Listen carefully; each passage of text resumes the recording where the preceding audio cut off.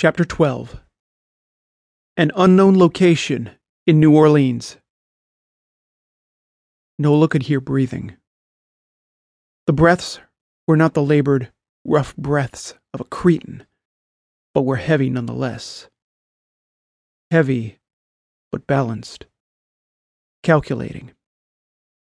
He was close now. Much closer than he had been when she had awakened. Coming around had been a long, slow process. Whatever drug she had been given pulled her spiraling back to darkness several times before releasing her to consciousness. The first thing she felt was the drumming, that crushing pounding at her temples, like the worst of hangovers. Then, coldness and hunger. After that came the nausea, followed by the realization that she was blindfolded and bound to a chair by her wrists and ankles. Finally, and worst of all, was her captor's incessant breathing. "Please!" she begged, struggling in vain against her restraints. Her own voice startled her. It was dry, grainy, almost hoarse.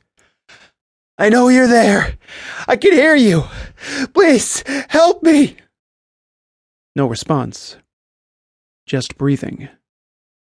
And watching. It occurred to her that she was the one blindfolded. And whereas she could not see him, he was certainly watching her.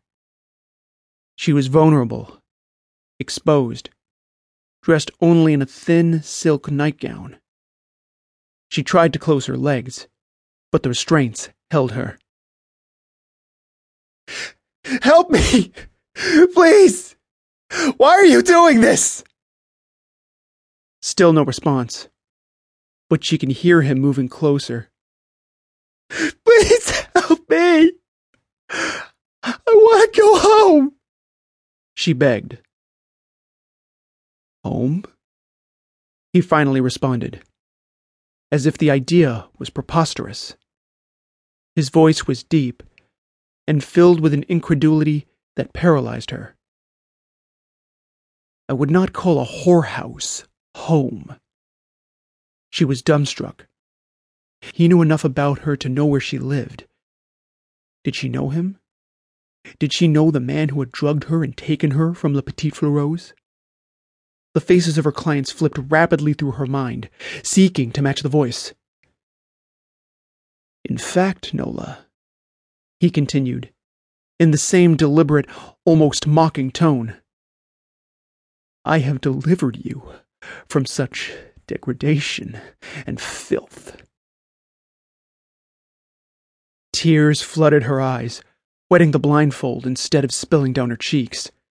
She rocked futilely against the chair, without the benefit of seeing the bolts that held it firmly to the floor. "How do you know my name?" she asked fearfully, her voice barely a whisper. He moved nearer still. When he spoke again, he was close enough to touch her.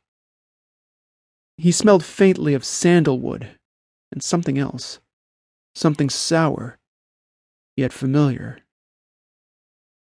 "I know a good many things about you, Nola. You could say that I'm a fan. I have invested many, many hours studying you, absorbing you. You've inspired me. I have enjoyed learning everything about you, including one very important thing. One new thing in particular." His voice trailed off, the insinuation clear to her. "Oh, God, no!" she pleaded. "Please, no! Let me go!" This time, he did touch her.